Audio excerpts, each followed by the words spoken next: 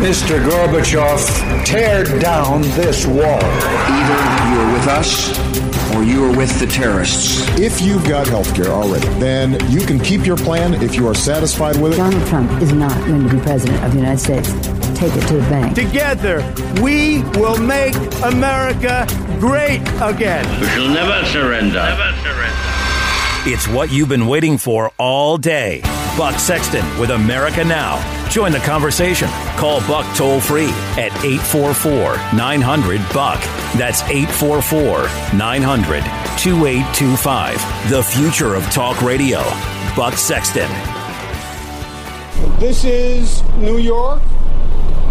The reality is that we are a target by many who would like to make a statement against democracy, against freedom. We have the Statue of Liberty in our harbor, and that makes us an international target. We understand that. The counter reality is that this is New York, and we all pitch together, and we are a savvy people. Let's go back to work. We're not going to allow them to disrupt us. That's exactly what we want. And that is exactly what they're not going to get. Team, welcome to the Freedom Hut. Buck Sexton here with you. That was New York Governor Andrew Cuomo talking about the attempted suicide bombing of the New York City subway system this morning, a subway transit tunnel very close to Times Square, really between Times Square and the Port Authority bus terminal, which is another huge transit hub.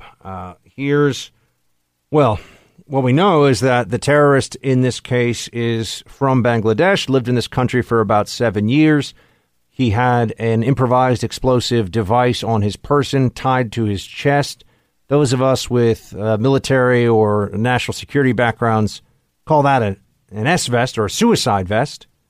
And this individual involved in this attack was a would-be suicide bomber.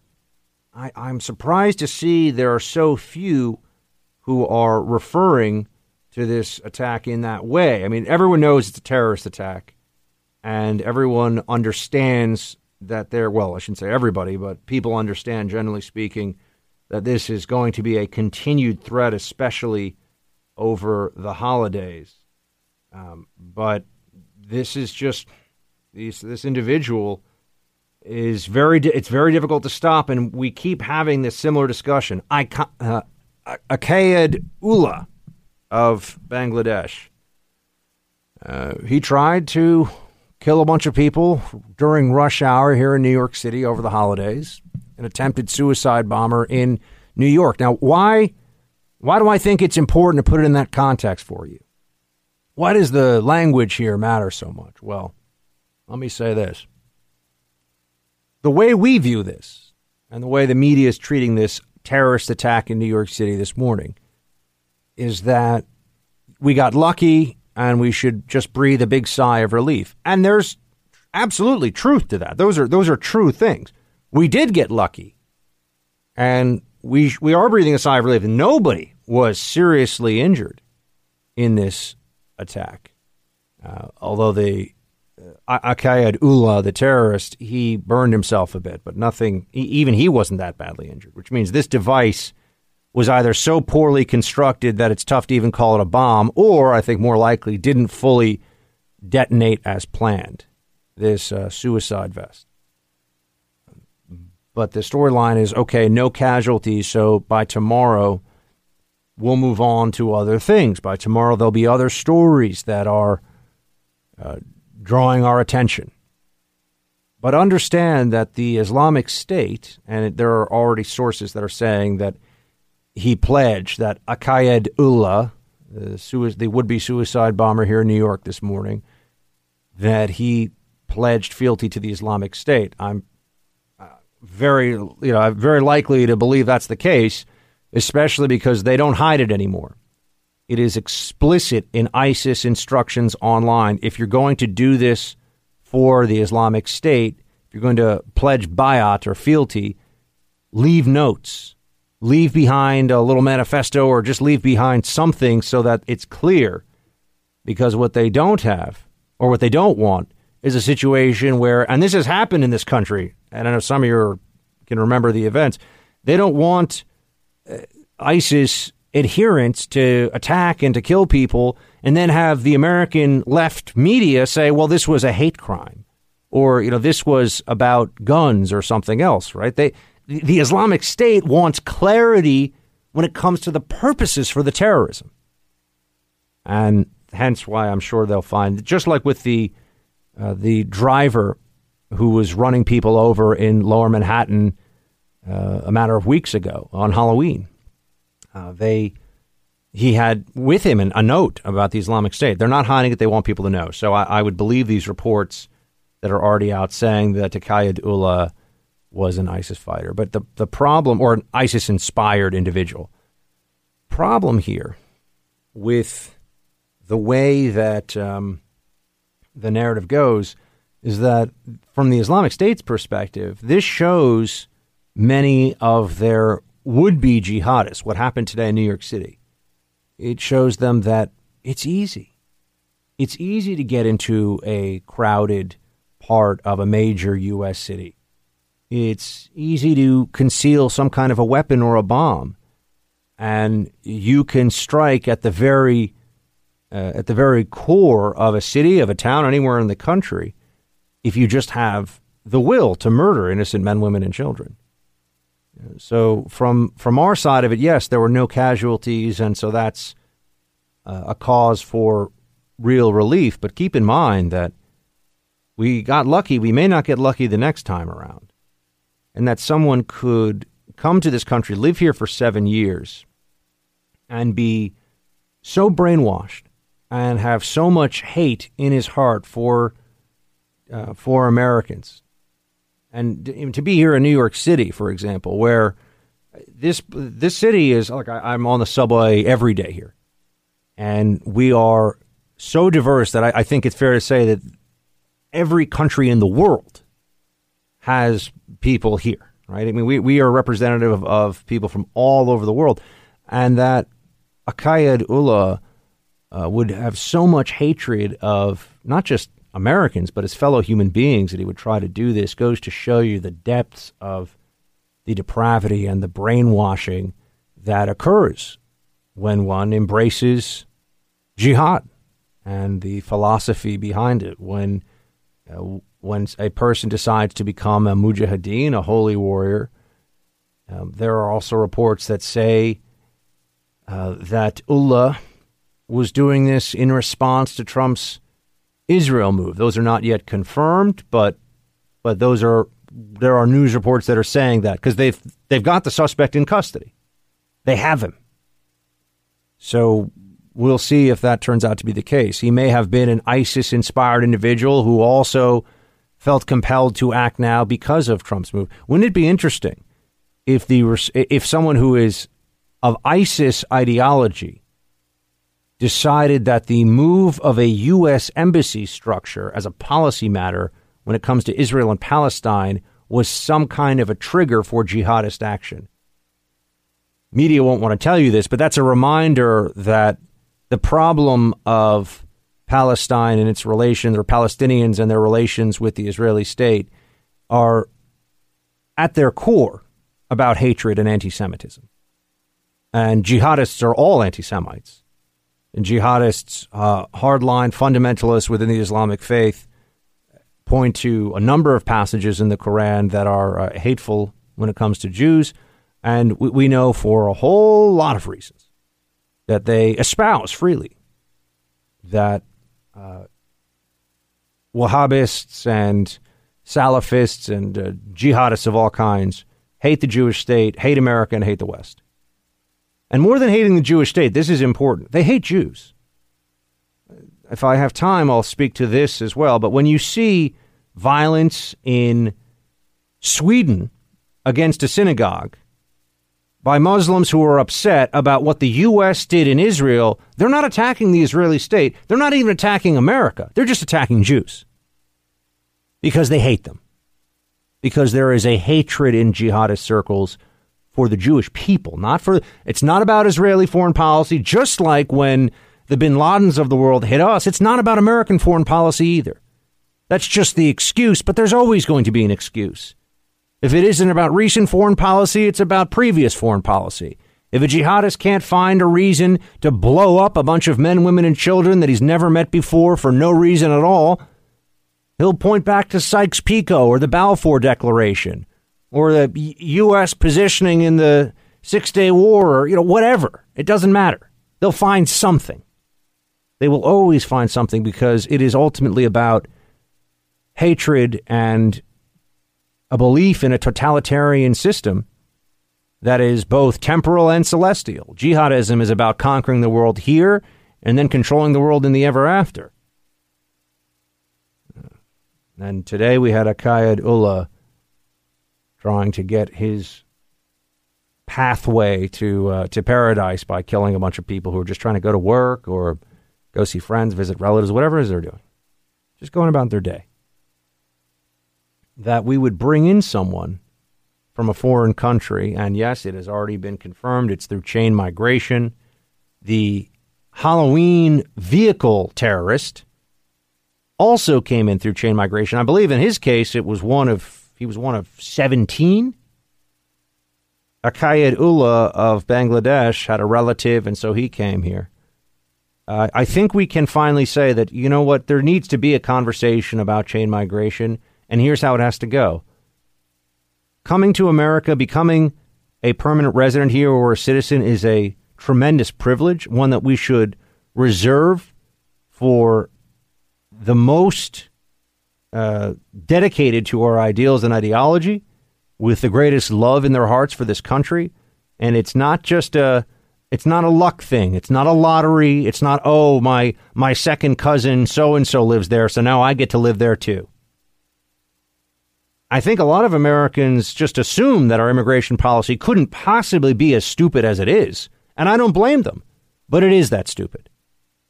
It isn't based on merit. It is based on familial ties, which is a fancy way of saying chain migration and anchor babies and all kinds of loopholes and carve-outs and nonsense that has been pushed upon the American people, often quietly and dishonestly, by Democrats, and yes, far too many Republicans as well. But back to Aqaid Ullah for a moment. This jihadist is now going to be interrogated, and people are saying, well, should we keep him as an enemy combatant? Or I can tell you this. Very unlikely he has anything to share beyond what websites he was spending time on, where he was going to get his radical content. Perhaps he was in touch with some other radicalized individuals, but I'm not, I wouldn't bet on that. But now we have to face the continued reality that there are no good answers about what to do when it comes to these attacks. Sure, we can limit our exposure via our own immigration system, and that's certainly a wise position. But stopping people from committing these kinds of atrocities, these terrorist acts. And today, granted, there was really no bloodshed and, it could have been so much worse. But stopping them is a near impossibility, and it's becoming clear that this is one of the prices we pay in a free society. And a free society that is often hobbled by its political correctness and the dictates of a multicultural society that are enforced upon all of us with a zeal by the left that should give us all real pause. We should be rethinking many of the core principles of the multiculturalist ethic of the left here, as we have been and certainly do here on this show. But yet another Muslim jihadist here in New York City, here in my hometown, trying to kill people mere blocks from where I work, and so many hundreds of thousands of others are just going through that corridor in that area every day. And what is there to say about it other than we have to stay vigilant? We have to understand that we are in a war. And within the Islamic faith, there are unfortunately far too many people that latch on to this narrative of jihad, and the world is worse off for it. And it doesn't have to be this way. A lot of people outside the Muslim world, not a lot of terrorists. So, this process of coming to an understanding within Islam about why this keeps happening, it's an ongoing debate. I'm not going to pretend we're going to solve it or have all the answers here today, but at least we can start with understanding the basic truth. And jihad's the problem. We'll be right back. Let's be clear, as New Yorkers, our lives revolve around the subways. When we hear of an attack in the subway, it's incredibly unsettling. And let's be also clear, this was an attempted terrorist attack. Thank God the perpetrator did not achieve his ultimate goals. Thank God our first responders were there so quickly to address the situation to make sure people were safe. Thank God the only injuries we know at this point were minor. That's Mayor of New York, Bill de Blasio, whom in general is a nincompoop, but I can't disagree with anything he said there. We did get lucky in the terrorists' inability to pull off their plots. There are hundreds, probably thousands of Americans who are alive today, largely because of the ineptitude of terrorists in doing what they set out to do, whether it's Farouk Abdul-Muttalib, the underwear bomber, almost blew an entire airliner out of the sky with over 100 people in it on Christmas Day back in, 2009? And then there was the Times Square bomber, a case that I was pulled into work at the NYPD Intelligence Division, Faisal Shahzad. If he had built a different car bomb, could have killed dozens, maybe hundreds of people, but killed no one because didn't know what he was doing. Thank God. But I would note that we will not be lucky always. I think it was attributed to the IRA once. They said about some of their efforts that you have to be lucky 100% of the time. We only have to be lucky once. And that, unfortunately, from the terrorist perspective, that's true. One more note I wanted to get into here, and that has to do with the possibility of radicalization that occurred, because this is going to factor into the discussion about extreme vetting. There's the possibility of radicalization that may have occurred in Bangladesh before the subject, or the suspect in this case, came to this country. And here's what I would say about that. Bangladesh certainly has major jihadist groups operating there. Al-Qaeda, there's an Islamic State franchise in Bangladesh, and there have been some pretty underreported terrorist attacks there in recent years, including the murder of bloggers who have profaned, quote, profaned in the terrorists' view, Islam. And there's also, there was a major attack in Dhaka restaurant with 20 hostages were killed. So there is extremism in Bangladesh. There is the possibility of Bangladesh, country we'll talk about maybe more in depth another time, formerly East Pakistan with the partition of India. But it looks to me like this guy radicalized when he came here. That would be my guess. And it has to do with what kind of media he was consuming, social media, chat rooms he was in. But the precondition for jihadism is a belief in Islam, so it comes from within that community. And no one has any answers yet as to how to completely counteract this. I want to bring you up to speed on some other developments in the Mueller investigation that just came in. And we've got a whole lot of show. Judge Roy Moore will talk about that election tomorrow. Also, the media's massive mistake last week. We'll break all that down coming up in just a bit. Stay with me. Buck Sexton back with you here, team. I want to talk to you about the latest in the Roy Moore election fight. Man, it's getting... it's been very nasty the whole time, but we are in the final stage, and it is no holds barred. We will also have a reporter from Alabama joining us to give some sense of what it's like in the last leg of that race, and whole country is going to have eyes on that one. Fox News poll conducted on Thursday and just released earlier today put Jones ahead of Moore 10 points, 50-40. Nope. Yeah, Tyrone shaking no. I don't buy it. I don't buy it. Fox said 8% of voters were undecided and 2% support another candidate. I think this is going to be a lot of people. A lot of people are maybe a little torn about it, or they just don't want to. They don't want the ire of their friends and associates if they go the wrong way on this one. So they're trying to tell the pollster what they think they should tell the pollster, or they're undecided because they just don't want to say out loud that they're like, you know what?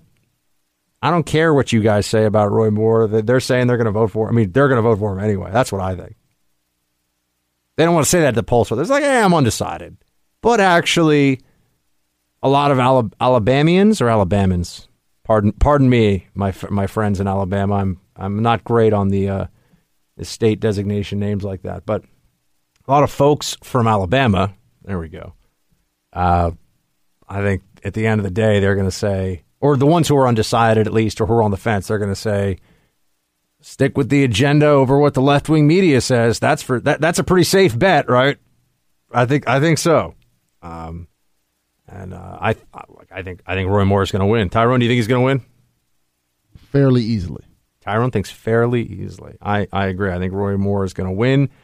I wouldn't give a percentage because, that's really hard to get right. But, yeah, I would say Roy Moore is going to end up winning this one. So we will see. Also talk to you a bit about some of the latest on that race. Coming up, though, like I said, we'll have a reporter from Alabama. I did want to spend a little bit of time because later on we're going to talk to Joe Concha from The Hill and just have an all-in battle royale media conversation about what's been going on. I mean, the last week was just terrible for the mainstream media. It was awful for them. There's no way around it. Just retracted story after retracted story, massive correction after massive correction, reporters getting disciplined, maybe getting fired. I mean, all kinds of stuff. And the one bit of connective tissue between all of it, the one thing that unites so many of these mistakes is anti-Trump reporting. Isn't that so strange? I would note that, yes, there were the fake National Guard documents used to try and prevent George W. Bush from becoming president, but I don't remember news reports suggesting that there was evidence of treason or an espionage conspiracy about George W. Bush that then had to be retracted over and over and over again. There's clearly something wrong. And the media saying that they don't think there's anything wrong shows that they are deluded. They are delusional on this issue. They are not dealing in the realm of rationality. They have lost it. And Sarah Huckabee Sanders, whom I got to say, she throws down. She does not. They do not push her around up there at that podium, and she is, not to be mean after his departure, but she is much more forceful and effective than Sean Spicer was up there, I think. So I think Spicer was caught between trying to establish a rapport with the media, but also defend Trump. And Sarah Huckabee Sanders is just like, she's like, who wants to bring it? Who's next? It's like the guy who walks into a bar. She's a gal. I'm not saying that, but I'm just saying, like the guy who walks into a bar who's like, I'll take any man in the room. She's the gal who walks in the bar and is like, I'll take anyone in the room. That's kind of her approach. I got to say, I like it. So here's what she said about this notion of fake news, which is it's a very important topic because it affects every other story that we're discussing here. I would just say, Sarah, that journalists make honest mistakes, and that doesn't make them fake news. But the question that when journalists make honest mistakes, they should own up to them. Sometimes, and a lot of times you don't. But there's a difference. There's a very big... I'm sorry. I'm not finished. There's a very big difference between making honest mistakes and purposefully misleading the American people, something that happens regularly. You can't say, I'm not done. You cannot say... that was completely fake, Sarah. You cannot say...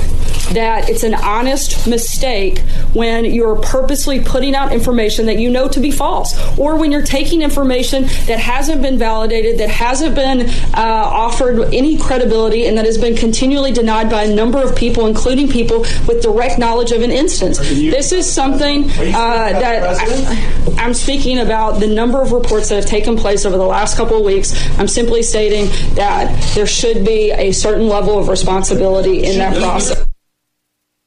I think she is spot on. There should be a certain level of responsibility in that process, and the media won't take any real responsibility for it.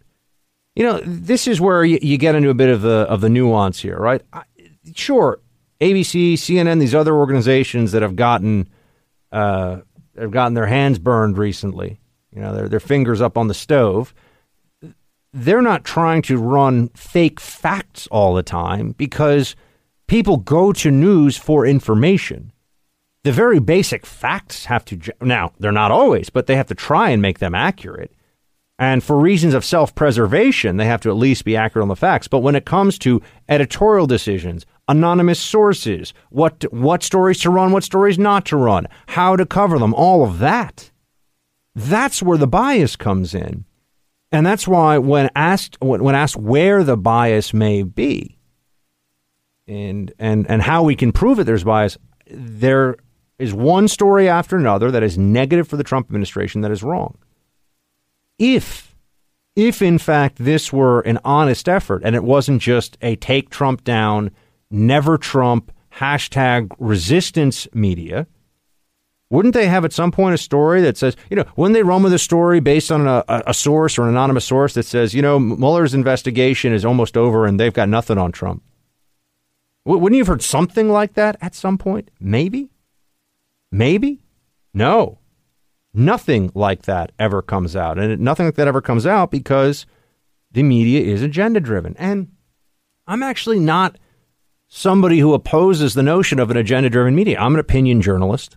I don't like the term journalist, really. I don't know. I'm an opinion analyst, really. But I'm honest about it. I say what I think. I say what I believe. You know where I come from. And places like CNN are still clinging to this fiction of we're not advocacy journalists. I mean, just go down their nightly lineup, right? That was Jim Acosta in that exchange. He's a CNN reporter who's blatantly and obviously anti-Trump. He tweets out stuff that is snide and disrespectful to the president. I mean, he's blatantly an anti-Trump, quote, reporter. But you go through CNN, you go through their whole lineup. Anderson Cooper, anti-Trump. Aaron Burnett, anti-Trump. Don Lemon, anti-Trump. I mean, how much of this do we have to do?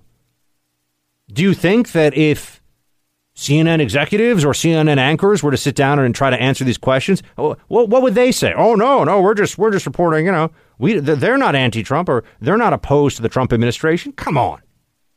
Do you think they could say it to somebody with a straight face? No, but they'll never put themselves in a position where they have to answer real questions. But it's damaging. And we saw recently with the fake news ABC Brian Ross report, it hurt the stock market. I mean, the notion that this country is about to lose a very effective and very good for the economy president is unsettling and would be really damaging to this country. And these reporters just put it out there like they're determined or like they're trying to predict the weather tomorrow. Oh, you know, we're off by a few degrees. Now, the stakes here are really high. And the kinds of mistakes that have been made recently. Keep in mind, okay, let's just pull two of them out, right? The ABC Brian Ross report and the recent CNN report on Donald Trump Jr. Both of those involved major news organizations running stories that, if true, they thought would have been essentially lights out for the administration. Clear collusion with Russia to win the election in advance of the election. And in the case of the Trump Jr. story, it's via WikiLeaks, but WikiLeaks being a cutout, but that would be just irreparably damaging to the administration. How could you get them so wrong? How could you run with that story? I mean, you better be darn sure, right? Same reason why when I sit here and I talk to you about, this is a very different issue, but talk to you about the sexual harassment stories. Yeah, I've heard a lot of stuff. I've heard rumors. But it's not just because, I don't want to get sued that I don't sit here and tell you the rumors. It also would be irresponsible. It'd be unfair of me to name people that I don't know and I couldn't verify have engaged in egregious sexual harassment conduct in the media business, right? That would be wrong because there would be consequences for them and for me. But the media just runs with this stuff like it's no big deal. And that tells you a lot about their mentality, doesn't it? You're going to tell me they couldn't figure out whether the dates were wrong? In both cases, it was about dates. Could you imagine if the stories didn't involve the ABC Brian Ross story and the CNN story about Trump Jr., if there weren't emails, if there weren't dates, numbers, hard figures to work with here, if it was just based on anonymous sourcing, they would have kept going with it. The only reason they had to retract it is because it was going to come out and they were going to look terrible. So let's not pretend that this is somehow a function of their honesty, which I know some are doing now. It is just blatant dishonesty on display. And for every story they have to retract because it is factually disprovable, there are countless stories that can never be disproven because it's innuendo, rumors, based on anonymous sources about what may happen in the future. And by the time the future happens, we all forget what the story was. But it's just feeding a narrative. So destructive and so dishonest. I mean, if nothing else, Trump is at war with the mainstream media, and he's winning. And that's incredible for a lot of us sitting here, thinking about what's going on with this administration. It is amazing that this guy with no political experience or background whatsoever has taken on the mainstream media in an election and as a candidate, and he is beating them. In fact, so far, it's really a rout.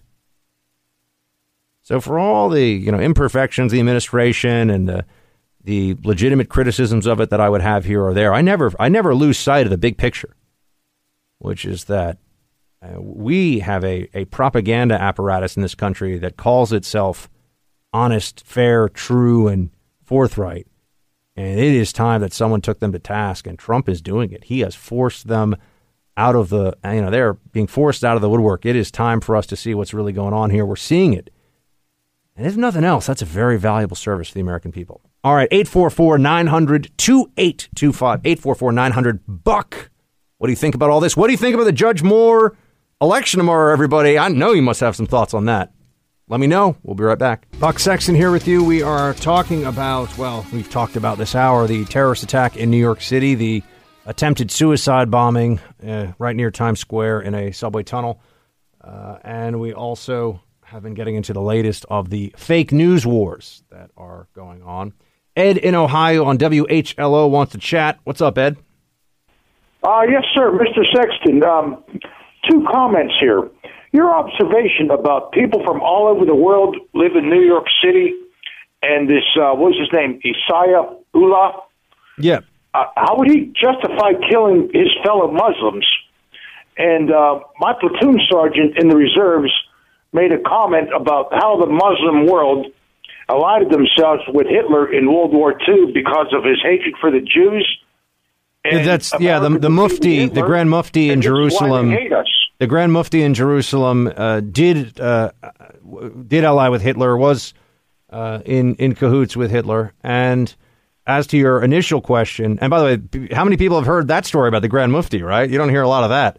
I heard about the Grand Mufti, but I know the Muslims did ally themselves with Hitler, but I did hear about the Grand Mufti, but I never heard that proclamation. Right. Well, anyway, the first part of your question, though, on how Muslims can kill fellow Muslims, it's actually something that exists in jihadist circles where they will say that if you don't agree with them, then you are, meaning if you're a Muslim who does not subscribe to their version of Islam, to the jihadi version of Islam, you're considered a kuffar. You're considered a non-believer.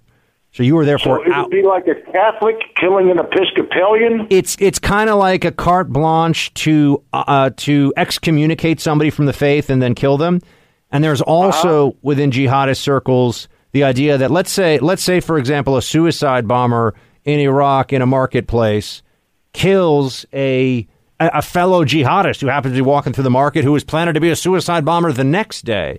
Well, what they tell themselves is that, oh, well, he is a martyr for the cause, and so then he'll go straight to heaven and get the virgins and all the rest of it, right?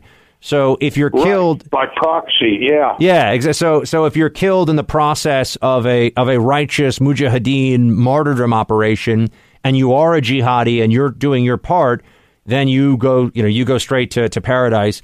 If you're killed and you're a non-believer, and by the way, you should know that this isn't really a consistent, but they don't care about consistency. These guys are barbarians. If you're killed as a Muslim who is a peaceful, law-abiding, everyday Muslim, well, you weren't part of the jihad, so you're as bad as a non-believer. You're actually kind of a collaborator with what would be called the people of the book, which would be Christians and Jews. And so you can be killed for that, right? So they have a rationalization for killing, because they kill more Muslims. I mean, this is important for everybody to know. Jihadists kill more Muslims than any other group, right? There are more Muslims that are dying because guys are yelling Allahu Akbar and hitting suicide vest plungers than any other group out there. Now, a big part of that is obviously proximity and the internecine struggles going on in these different states, but should be kept in mind. And that's why allies in the Islamic world are so important, right? I mean, the Kurds have been fighting against these Kurds are Muslims. They've been fighting against these maniacs very effectively for a long time. But yeah, so it has to do with, and it's called takfir. These guys who declare other Muslims outside the faith are takfiri. And that's how all this stuff works. So there is a doctrine, if you will, of slaughtering fellow Muslims that jihadists use. All right. That's what.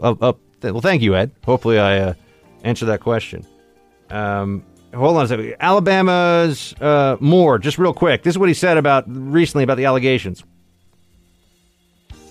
Lee Corfman and Beverly Young Nelson have come forward with serious allegations. You have said that you did not know them or had no encounter with them. That's my understanding. I did not know them. I had no encounter with them. I never molested anyone. And for them to say that, I don't know why they're saying it, but it's not true. All right, there you go. Judge Moore saying it's all lies. The election is tomorrow. What's going on in Alabama? We will update you on that pivotal Senate race and who's going to win tomorrow and what will it mean. That's coming up right after the break. Buck Sexton here with you, and a huge Senate election tomorrow. We will find out who the next senator from Alabama will be. Is it Roy Moore or Doug Jones? To bring us some on-the-ground perspective now, we've got Jim Faherty on the line. He is an anchor at News Radio 105.5 WERC in Birmingham, Alabama. Jim, thank you so much for joining us. Hey there, Buck. Good to be with you. All right, so tell me, man, you're down there, you're hearing it, you're seeing it, you're living it. What is going on in this Alabama Senate race as we approach the final stretch? I hear robocalls, all kinds of dirty tricks. What's happening? We sure do, Buck. A lot of activity happening tonight. Both of the candidates are holding rallies. Republican Roy Moore is appearing with former White House strategist Steve Bannon.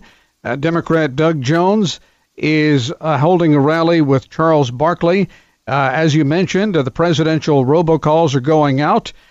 We have President Trump making robocalls on behalf of Moore, former President Obama doing the same for Doug Jones, and those calls are going out today to voters across the state.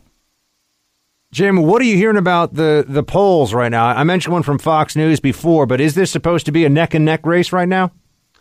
Well, we did receive a batch of late polls today. Most of the polls showed Moore with an advantage.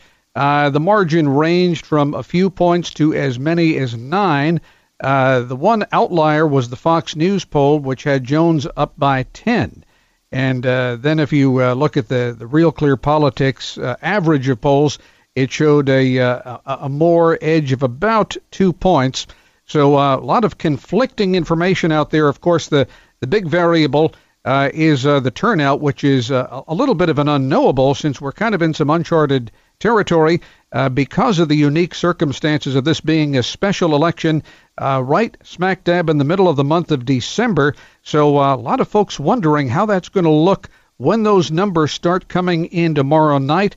We'll find out who was able to turn out their voters. What are you hearing from those in your state in Alabama who are not decided yet? Are they trying to figure out whether they believe the allegations against Moore still, or are they just trying to determine what the most politically advantageous thing for them to do as a voter is based upon the agenda they would like to see enacted? Well, it's interesting. I think a lot of the Republican voters have been processing this information ever since the Washington Post dropped it last month. And there's been lots of discussion, lots of debate about it. But the consensus among Republican voters, and of course, we can't lose sight of the fact that this is a very Republican, very conservative state. And the voters have been discussing this, have been analyzing it. And the feeling seems to be that the Republican voters are not putting a lot of stock in these allegations, which date back as long as 40 years ago. The voters are keenly aware that there is a narrow majority in the Senate. President Trump is very popular in Alabama. There is a strong desire on the part of Republican voters in this state to see the president's agenda enacted, and there are concerns that a Democratic victory in this Senate race would impede the president getting his agenda passed. Jim, what can you tell us about the mechanics of this tomorrow? Polls open when, close when, and any other variables you're expecting? 7 a.m. to 7 p.m. Lots of absentee votes have already been cast. They have been coming in to the state capitol. And after 7 o'clock Central Time tomorrow night, we will await the numbers coming in from Montgomery, the state capital. And, of course, all eyes and all ears will be on Alabama as that process unfolds. Jim Faraday is an anchor at News Radio 105.5 WERC down in Birmingham, Alabama. Jim, great stuff tonight. We hope you can join tomorrow and keep us up to speed with everything happening in this Senate race. Great to be with you, Buck. Thank you very much, sir. Producer Amy, Tyrone, let's get Jim to see if he can join tomorrow, because we're going to be on air here in the hut when those results come in. That's going to be interesting. I know we've already said, I asked Tyrone before, and we've already put out there that we believe that Moore will probably pull this one out. It's going to be very interesting from the commentary at what the reactions to this might be. I think there are a lot of Republicans in the media, some former never-Trumpers, who are more anti-Moore than any Democrats that I've seen yet, which is a pretty amazing thing to say, but I think it's true. We are at a place right now where this has really become about the fracture within the GOP as much as it is about the Democrat versus Republican aspect of this. And look, Trump has been supportive. He's got the robocalls out there. I think that's going to be a major factor here in the final stretch. It looks to me like they're going to just have enough to get over the edge here and have Roy Moore win. And look, I feel like for a lot of folks, and I've been reading all your messages about this, and we've taken a tremendous number of phone calls on air over the weeks about the Roy Moore case specifically. The consensus I get from a lot of you down in Alabama, and I know we have a really robust, hearty, and very much appreciated Alabama contingent that listens to the show, Alabama Team Buck, is that, the stories that I've been told about Roy Moore, the allegations against him, are still all both unproven and denied by the candidate. And to give up this, I'm just trying to channel what I have been picking up from all of you. But I think the consensus opinion that I've heard from the Alabamans who are listening to the show is that they don't want to possibly throw a wrench into the entire Trump and Republican agenda because of the possibility that Judge Moore engaged in reprehensible conduct some 4 decades ago. That seems to be what I have. That seems to be where a lot of you are, and I know some of you are certainly there because you've told me explicitly. But I think if I had to try and assess what the as much as there can be a consensus on these things, what the dominant narrative is that I'm hearing, it's that is that you, and also I know that people are approaching this, and I completely understand. There is an issue here of life, of Doug Jones being a pro-abortion zealot. And if this, you think of it in that context and what it would mean to get through any kind of Republican legislation that would limit late-term abortions or that would save lives of the unborn, you've got a very compelling moral argument for not pulling the lever for a Democrat there, at least. Some of you may go third party. Look, it's going to be, or write-in, I should say, not third party. It's going to be a very interesting night tomorrow. We will be here with you live on the show as we talk about it. So we will have the results for you as they happen here in the Freedom Hut. So I'm looking forward to having you all with me tomorrow on that. And I want to, by the way, just take a break here to get into some policy. I want to talk to you about Obamacare for a few minutes because we're going into the end of the year, and I had a great, I have a great interviewee to join us. So we're going to talk about Obamacare, and then a little more on the media from Joe Concha, and also the victory over ISIS with Iraq. Got a packed show. Stay with me. So the reports of the Republican Party's demise or the Trump agenda's demise are greatly exaggerated, as we've been talking about here on the show. But I do want to focus us as well on the policy going forward. It's not enough to just say that things are going to get better. We have to talk about how they could be made better, because the administration is not defeated, as we know, but has a lot of work to do, a lot of promises to keep. And high on that list is the repeal and replacement, or something, about Obamacare. And to talk to us about that, we've got an expert in studio with us here at the Hoover Institution, Dr. Scott Atlas, who's a senior fellow at the Hoover Institution, and he's also the author of Restoring Quality Healthcare, a 6-point plan for comprehensive reform at lower cost. Important stuff. Dr. Atlas, great to have you. Nice to be here. All right, so I know you've been telling me there is a disconnect in healthcare right now, in the national, across-the-board discussion between what people want, by and large, and what Congress is trying to do right now. Tell me about this. Well, the real disconnect is that the policymakers in Congress are focused on getting people insurance, and by any cost, whether that is subsidizing the price of insurance or changing a tax code or whatever. And the reality is that insurance is a secondary thing. The primary thing that determines access to care and quality of care is the price of medical care. My point is that the Congress reforms should be focused on getting the price of care down by getting rid of barriers to competition and getting rid of the bad incentives that we have in place right now. Once the price of care comes down via competition, quality goes up and access goes up, and insurance premiums, by the way, also come down. The cost of insurance comes down because the main reflector of insurance cost is the price of medical care itself. If all you do is focus on getting people insurance, you're propping up a bad system, the one that we have right now, which is filled with bad incentives. So we know that, for instance, when insurance covers every penny out of your pocket or minimizes out-of-pocket payment, no one cares about the price of the medical care itself.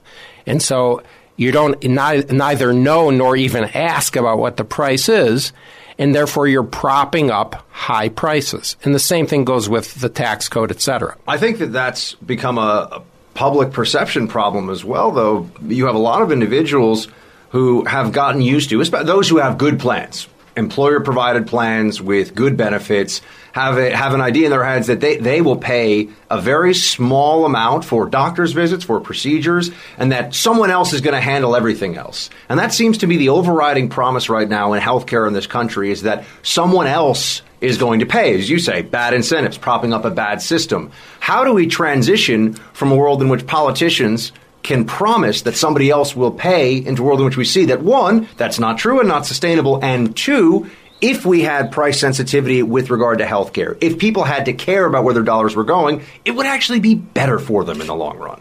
Well, that's absolutely right. That's the whole point. We need to get rid of the hyper-regulated state that Obamacare continued and increased, but although it didn't initiate it, these regulations and bad incentives in health insurance, where very few dollars were paid out of pocket and therefore you didn't care about price, were there before Obamacare. It's just that Obamacare doubled down on it with increasing the kind of regulations on the mandates of what's covered, on minimizing the availability of very high deductible care.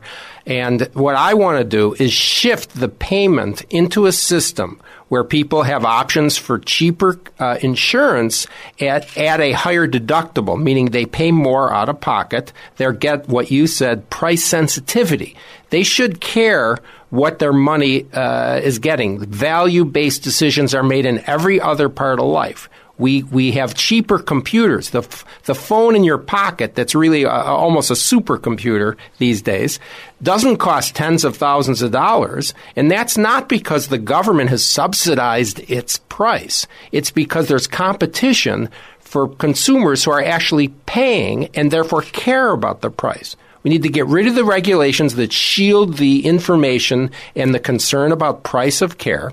We need to get that through higher deductible plans, and with those cheaper insurance plans, which people want, by the way, you also increase health savings accounts so that people have the cash and change the regulations so that they actually keep the money and even turn it over to people who survive them when they die. And when they keep the money, they have a motivation to care about not spending the money. There's no reason that you shouldn't care about the value of the medical care you're getting. Is there a component of the discussion that should also include, when we talk about reforming healthcare, and we have Dr. Scott Atlas with us here. He's a senior fellow at the Hoover Institution here at Stanford University.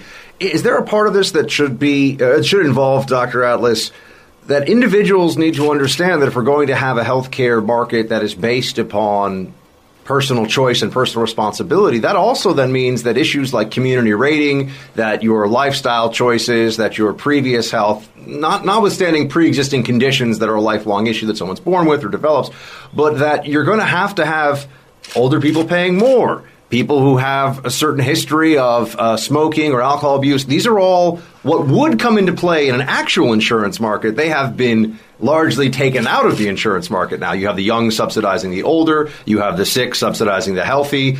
Is that something that we should address, or is that now just the way it's going to be? No, you're absolutely right. There's been a distortion of the risk factors and the use of insurance that are normally taken into account when you actually price insurance. Yeah, and this is destructive. If I got 5 speeding tickets, my insurance is going up. Absolutely. Right? And in the healthcare market now, it's, hey, 5 speeding tickets, everybody, it happens. Absolutely right. And what Obamacare did, for instance, is that they shifted, in an extra way, the burden to healthy people by minimizing the impact of age and making something called essentially a guaranteed issue, which is you shouldn't bother to get insurance because you don't need to until you're already sick. And that is the genesis of this so-called death spiral of insurance, where the only people that are insured are actually super sick. Therefore, they're very costly to the insurance companies and the insurance pool itself. Therefore, the insurance premiums skyrocket. Therefore, healthier people won't buy the insurance, and it's a cycle so that all the insurers go out of business. And this is what we have with Obamacare. But you're absolutely right. You are allowed to change the price of insurance, by the way, if you smoke. But you should also be impacted if you have another major lifestyle choice, which is obesity.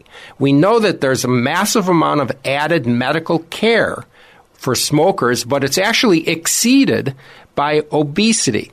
And so if you can charge people more who are voluntarily smoking extra insurance, you should also have that kind of potential to charge people more for other lifestyle choices that add to health costs, like obesity. And there's another major part of this, if I may. It's not just about the structure of insurance. It's also about the supply of medical care. There are massive barriers to competition that have been put in place in sort of a monopolistic way by the medical side of things. In other words, for instance, the number of graduates from medical school has plateaued for over 40 years. Okay, there's an intentional restriction of supply to avoid competition among doctors. There's a massive effort needed to increase the number of people trained in training programs and specialties. There's also a restriction of practice by people who could do primary care at a cheaper level, like nurse practitioners and physician assistants. Doctors don't generally want that because that competition lowers the price of care. We need to get that competition introduced into healthcare just like it is in every other good or service that we buy. Yeah, doctors want to be able to write a prescription for Zithromax in 3 minutes and get paid $300 for the visit, which right now is unfortunately driving up the expense for a lot of us that want to go, especially if you don't have insurance. Well, but again, like that's sort of the problem there. You said, especially if you don't have insurance. I think that you need to expose people to understanding that healthcare is not free and nothing is free. It costs money. And if you shield them from the price of these things, you're going to artificially elevate the consumption of healthcare and, in fact, minimize the competition, and it's harmful to consumers. So you'd go see the nurse if you could pay $50 to get the same prescription. Well, and it's not so much about prescription. It's really about the what I call very simple primary care things. You don't need an MD degree to take blood pressure, to renew prescriptions that are routine, to do kind of well baby or well person checkups, to look at somebody who has the flu. And in fact, it turns out that there's data on this. This is not just an assertion by me. We know from the outpatient clinics that are staffed by nurse practitioners and physician assistants that the results for these very simple primary care things are equal to MDs doing them, and they're significantly less costly, and there's high patient satisfaction, by the way. Well, we're going to send this to maybe Paul Ryan and some of the other folks in D.C. Hope they'll listen to it. Maybe they'll actually have some ideas for healthcare legislation that would make things better. Dr. Scott Atlas of the Hoover Institution, great to have you, sir. Thank you for your time. Thank you. Look, reporters, journalists make mistakes. Our record as journalists in covering this Trump story and the Russian story is pretty good, especially compared to the record of Donald Trump and his serial lying. I think there is a suspension of belief and reasonable looking at how the media does its job on both sides. People are looking for information that reinforces what they already believe instead of the best obtainable version of the truth. Most of the media really tries, the mainstream media, the big news institutions from the Washington Post and the New York Times to the Wall Street Journal to CNN, really go out of their way to be accurate, factual, contextual. And we do, and we've done a pretty good job of it. I would say, by and large, an excellent job of it in terms of the facts of this hugely complicated story. Wrong. I mean, how much wrong can one reporter get into a rant there? How much stuff can one guy say that you're just like, no way? That was Carl Bernstein saying that they're actually doing a good job when it comes to the Russia collusion investigation and the reporting on it. That is absolute nonsense. But to talk a bit about the media's coverage of all this, we got Joe Concha on the line now. He's a media reporter and columnist for The Hill. Joe, great to have you, sir. Buck, you're as busy as I am these days, it appears. I'm trying, man. I mean, it's tough to keep up with the Concha, but you know, a man's got to do what a man's got to do. Tell me a bit here, sir, about what you think about Bernstein's little monologue there, because look, I've said this before. There's a bunch of ways we could frame this. One, there are no stories that are pro-Trump that ever have to be retracted. That never happens. There's never a, like, Trump's on the precipice of some agreement that would be great with Democrats or anyone else. Oh, psych, that didn't happen. Also, there are, I can't remember any stories from the Obama administration that basically would have ended Obama's presidency that they were like, oh, yeah, that was totally false. You hit the nail on the head. What can I really add to that? You're exactly right. When are we going to see one positive leak story on the Trump administration? It just doesn't happen. But Carl Bernstein, okay, that's one thing. I always compared Carl Bernstein. You ever remember Simon and Garfunkel from the 70s? Kind of. I was not born. They were a big duo, okay? And yeah, the guy with the poofy hair. I respect poofy hair. Poofy hair was Garfunkel, and right. In the end, you don't want to be Garfunkel. Paul Simon's the bigger of the two names. That's Bernstein. I'm sorry, that's Woodward. Woodward is Simon. Garfunkel is Bernstein. In other words, Woodward, I think, is still very objective. He's sober in his analysis. He told the media at the White House Correspondents' Dinner, this is not the time to be smug. You're making mistakes, and while we're not fake news, you guys got to shape up too.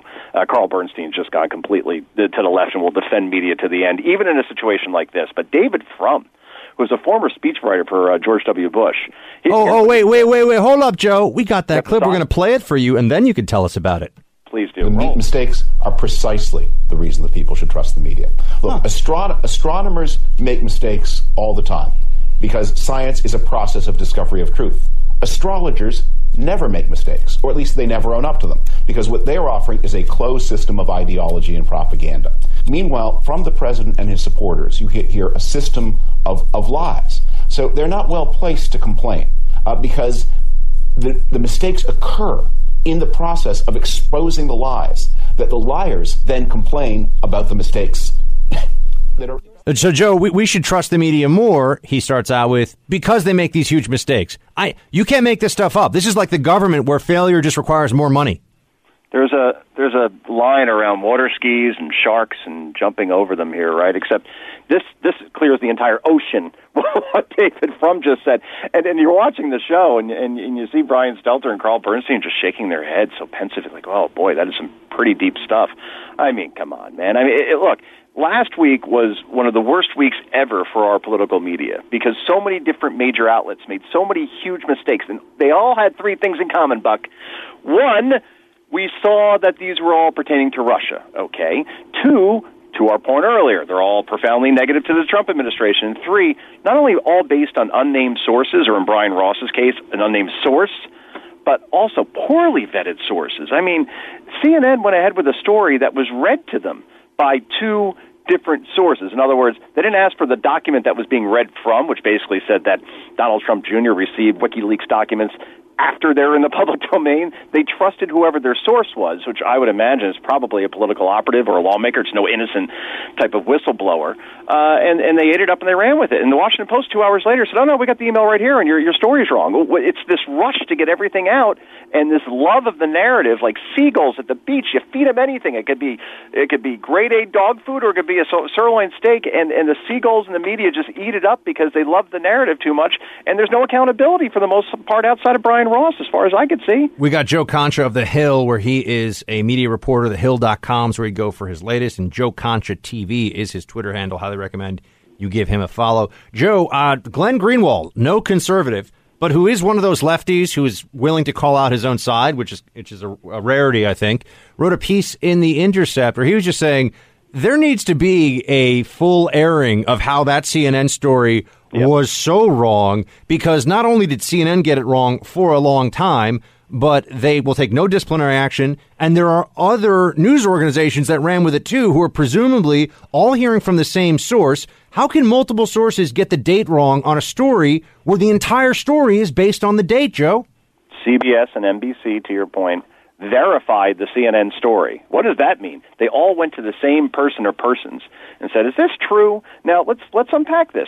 Who would possibly have any sort of motivation to weaponize false information like that? And you say, well, they corrected the story, CNN did, and then CBS and NBC did it as well, right? And you say, all right, no big deal. They corrected. No harm here. I point you to Jim Sciutto's Twitter account. He's a national security correspondent for CNN, and he tweeted out the story when CNN got the exclusive, and it was the false version of it, of course, and that got 2,300 retweets and 3,300 likes. Then when the story was corrected, Sciutto tweeted out rightly, oh, no, the story was wrong, and this is actually the correct story. Then when he retweets that got 52.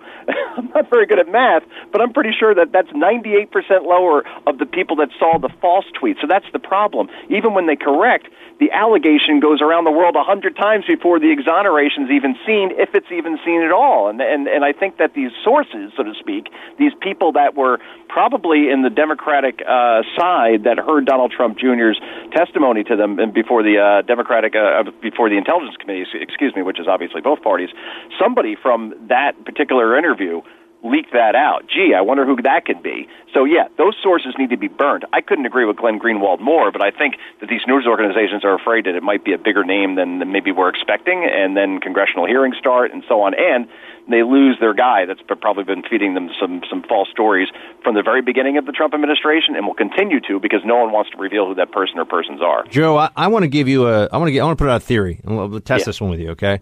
And because I would like to give these major media organizations, look, I used to work at CNN. I know a lot of people over there.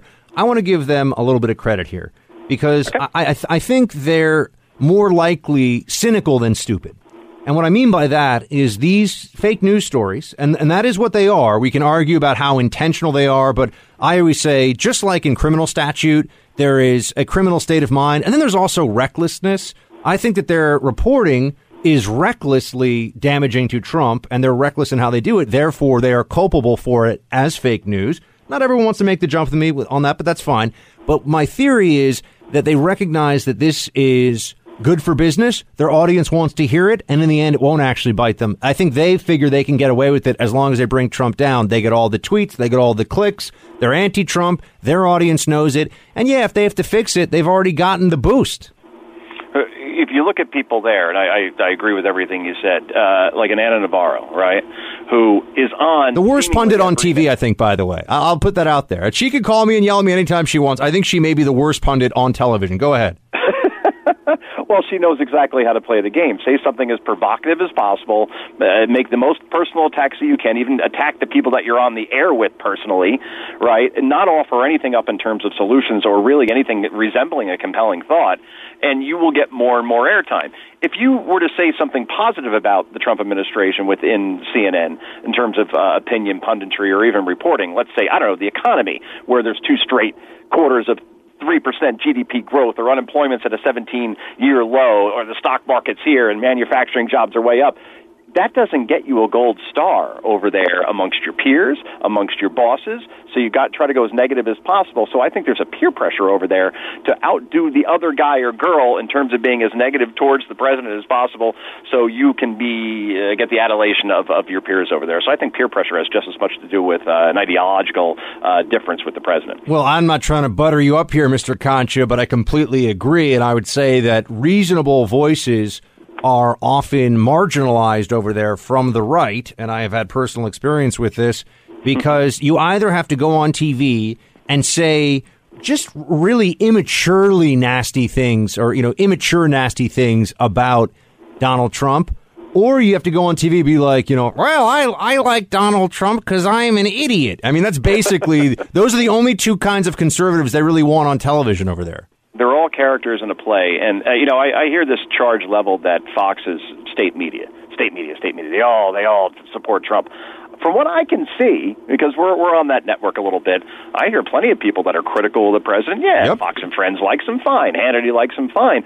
But then there are just as many people over there that are never Trumpers, or people that just disagree with him on policy or the way he goes about the way he communicates, which makes for more interesting conversation in the end. So while CNN's business is good in terms of ad revenue, the ratings are horrific. I mean, they're a distant third. They can't even get 1 million viewers. CNN, can you imagine that? 1 million viewers in prime time, while Fox usually and even Rachel Maddow gets more like 3 or 4 million. So I guess business is good, but if you're not doing well under a Trump administration where every day is unpredictable and the news cycle changes so fast and it's so crazy, then you got problems if you're not making money here. They could be doing a lot better if they just went back to the old CNN. Can I just ask you a real quick question before we let you go, Joe? And that is, I don't know if you saw this, but Ryan Lizza, is he a fellow media reporter, or am I getting him confused with the Saliza guy? I can never keep it straight. But Ryan Lizza's out at the politics editor at large at CNN. Lizza is a New York Magazine Washington correspondent, so he's not a media guy. But yeah, he just got fired. But this is very interesting under sexual harassment claims. He says that this was a consensual relationship that he had with a woman. He treated her very respectfully. He totally disagrees with the New Yorker's decision. This isn't like, maybe I did something wrong or I don't remember. He is outright saying, this is ridiculous. This is a relationship I had with someone. So, but I hope he makes his case a little bit publicly if that's true, because I've been worried about this for a while. We're going to start to get into office relationship or even, industry relationship goes bad, and all of a sudden people are getting fired for it. Or any political candidate you want to take out, then enough money can be put behind someone to make sure that happens. And I think most women are telling the truth. I mean, that's what studies and stats show in these cases. And many men that are being accused now are obviously not disputing the claims, like a Matt Lauer. That was a pretty weak, comeback, right? And he gets it. Like, yeah, I got caught. That sucks. Or Weinstein or Spacey or anybody else. But, in this case, I mean, he is steadfast. Like, this is somebody I had a relationship with, and I have no idea where this is coming from. And I totally disagree with getting fired. So CNN has suspended him as well. He's a contributor there, and they're going to look into it. But, I mean, in this environment, how do you survive this sort of stuff? Someone's going to have to be the first one who stands up and says, I'm sorry, the machinery doesn't get to just eat me because that's the way things are going. Assuming that he's, not actually a total creepo jerk, which we don't know. But if he's not, I hope he stands up and fights, and I hope people of goodwill in the media will be willing to listen to him. And if he was, in fact, not doing anything wrong, look, left or right, I don't want innocent people or people losing their careers or anything unless they really deserve something, unless they deserve their comeuppance. So we'll see. Joe Concha, always fun. We went super long because you're a fun guy to talk to. Thanks for calling in. Wow, a lot of love on this call. Thank you. A lot, indeed, sir. All right, man. Talk to you soon. TheHill.com, everybody. Joe Concha. All right, team. I didn't even have time to get to this. There's another sexual harassment case that's out there right now. And this is somebody that, I don't know, I kind of like. And it makes me sad. Who is it? Well, I'm not going to tell you till after the break. I don't have that much to say on it, but I'll reveal the name. And all right, stay with me. So I told you that we would be talking about somebody here that I would not have expected would get caught up in this sexual misconduct allegation for no reason other than, it didn't seem shady. I don't know the guy, though. This isn't a personal thing. But Chef Mario Batali has now gotten himself into some trouble here. Here's what we know. Mario Batali, this is from Eater.com, steps away from restaurant empire following sexual misconduct allegations. 4 women have accused the chef of inappropriate touching in a pattern of behavior that spans at least 2 decades, according to dozens of interviews by Eater.com. And so people are referring to him as, I didn't, Tyrone, did you see the details on this one? People are referring to him as like creepy and icky. No like Weinstein level stuff, right? Nothing with like plants and public exposure. Closer to Franken. More like a Franken thing. Okay, so he's grabby and but particularly grabby, apparently this is going on for a long time. My wife reads these blind item rumor type things, and she told me about this literally over a month ago. Really? And so this was brewing. Because I saw last night somebody was tweeting out, get ready for a chef. And I'm not going to say who. I had some other chefs in mind. Because I like chefs. I follow what they do. I feel like it's non-political. Well, once my wife read the blind item, we actually kind of started eliminating chefs based on things. And it was like the only quote-unquote A-list chef that was left was him, unfortunately. Yeah. Man. But what happened? He can't really be... Can he be fired? Is there you know what I mean? No one's accusing him of anything criminal, right? So this is just he's being gross and sexually. There might be some civil suits out of this, from what I understand. And he's stepping away from his company. I guess it just hurts the brand and the restaurants, and unfortunately, I guess all the employees of the restaurants. Yeah. More than it hurts him individually. I mean, as long as he's taking care of his money, just sad for the women. Wow, he's got 1,000 employees. That's a lot. It's a big operation that he's a part of. So yeah, I mean, he was one of the first stars from Food Network's Malta Mario. Look, I know celebrity chefs are celebrities; they're just people too. I know, but like, even the chefs, man. I know people who know professional chefs are like, Buck. A lot of them are total maniacs, and I get they're control freaks, and you hear these like probably urban legend stories about like a French chef who's like, get out of my kitchen, and throws like knives against the wall and freaks out at people. But I feel like that's usually a caricature, or maybe it's not. But it just is. This is everywhere now, man. I mean, now it's Hollywood, politics, and even the culinary world. It's been in corporate America for a while, so I guess it's no surprise here, really. It's just I didn't think Mario Batali, man, he seemed jolly. I know, I want to ask you this. I know we don't have that much time left. How long can this go on? Like, Christmas break kind of things slow down. When we come back for 2018, do you think everybody's still firing? Like, just firing on all cylinders? I don't know. I feel like they've probably, at this point, this has been going on for so long that if something hasn't come forward or people haven't come forward, I wonder, why they wouldn't have, right? But who knows? It's and by the way, I will say this, they've just scratched the surface of the news media with this. Oh, there's so much more. I don't know if it'll come out, but there's so much more. That's all I can say about it, man. I wish I could start dropping names, but that's not nice because I don't know. All right. Thank you, Tyrone. Mario Batali, just wanted to learn how to make spaghetti and meatballs like that guy, and now here he is having to apologize. Sexual harasser. Uh-oh. All right, team. I'm going to talk to you about Iraq and the big victory there against the Islamic State. Why do I think this is important for all of us to talk about in this country? Right after the break, I'll tell you. Stay with me. You are now entering the Freedom Hut Tactical Operations Center. All sensitive programs must be kept strictly need to know. Clear. Team Buck is cleared. Roger that. And ready for the Buck Brief. Iraq is fully liberated from the Islamic State, according to the Iraqi military. This is Prime Minister Haider al-Abadi on his Twitter account. He wrote today, "Our heroic armed forces have now secured the entire length of the Iraq-Syria border. We defeated Daesh, ISIS, through our unity and sacrifice for the nation. Long live Iraq and its people."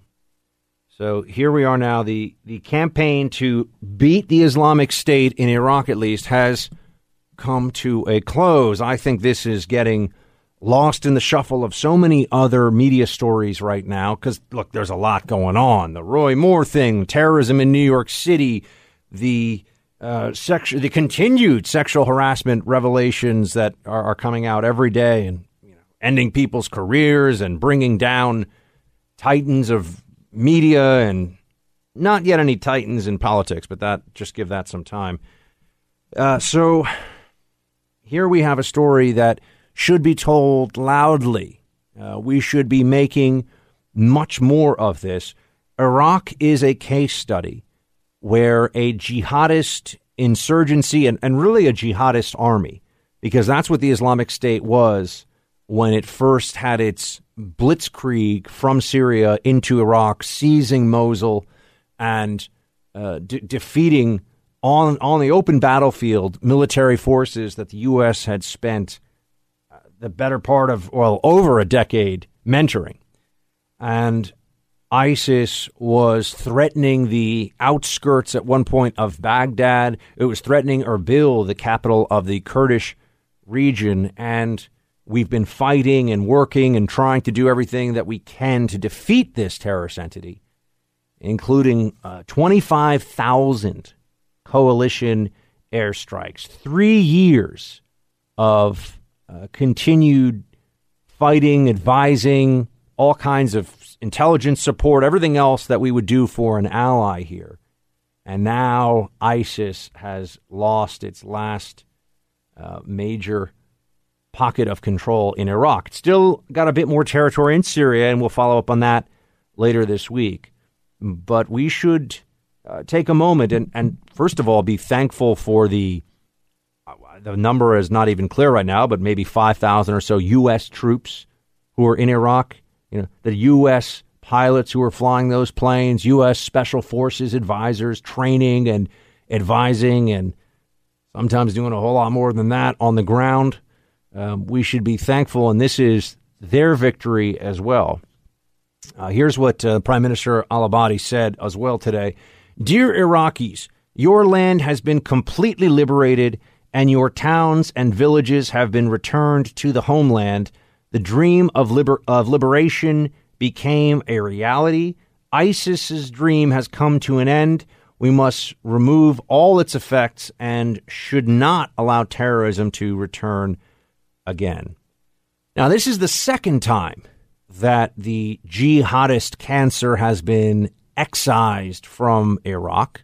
The first time it was through al-Qaeda, through the organization of al-Qaeda in Iraq, and you had the awakening movement and Iraqis rising up and at the village level, village to village, coming together and working with U.S. troops, coalition troops as part of the surge to restore some semblance of order and security. Might be too strong a word, but at least the beginnings of security for the Iraqi people. We should be pointing out. People talk about messaging. They talk about how do we defeat the global jihad? How do we win in the battlefield of ideas? And I just wish there was more of an effort right now to point at the success in Iraq and say, look, this is the country. And I know many of you who served, many of you who are veterans in Iraq and Afghanistan know exactly what I'm going to say here and exactly what I'm talking about.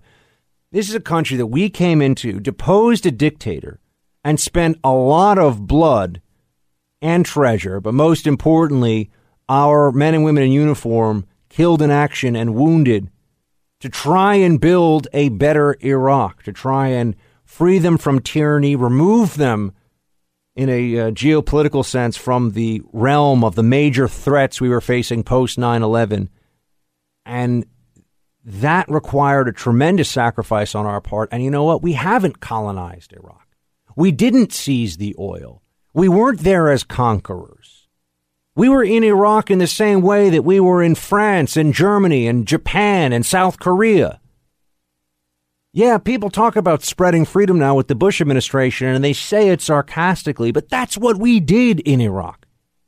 You now have a government. It is imperfect in Baghdad, no question.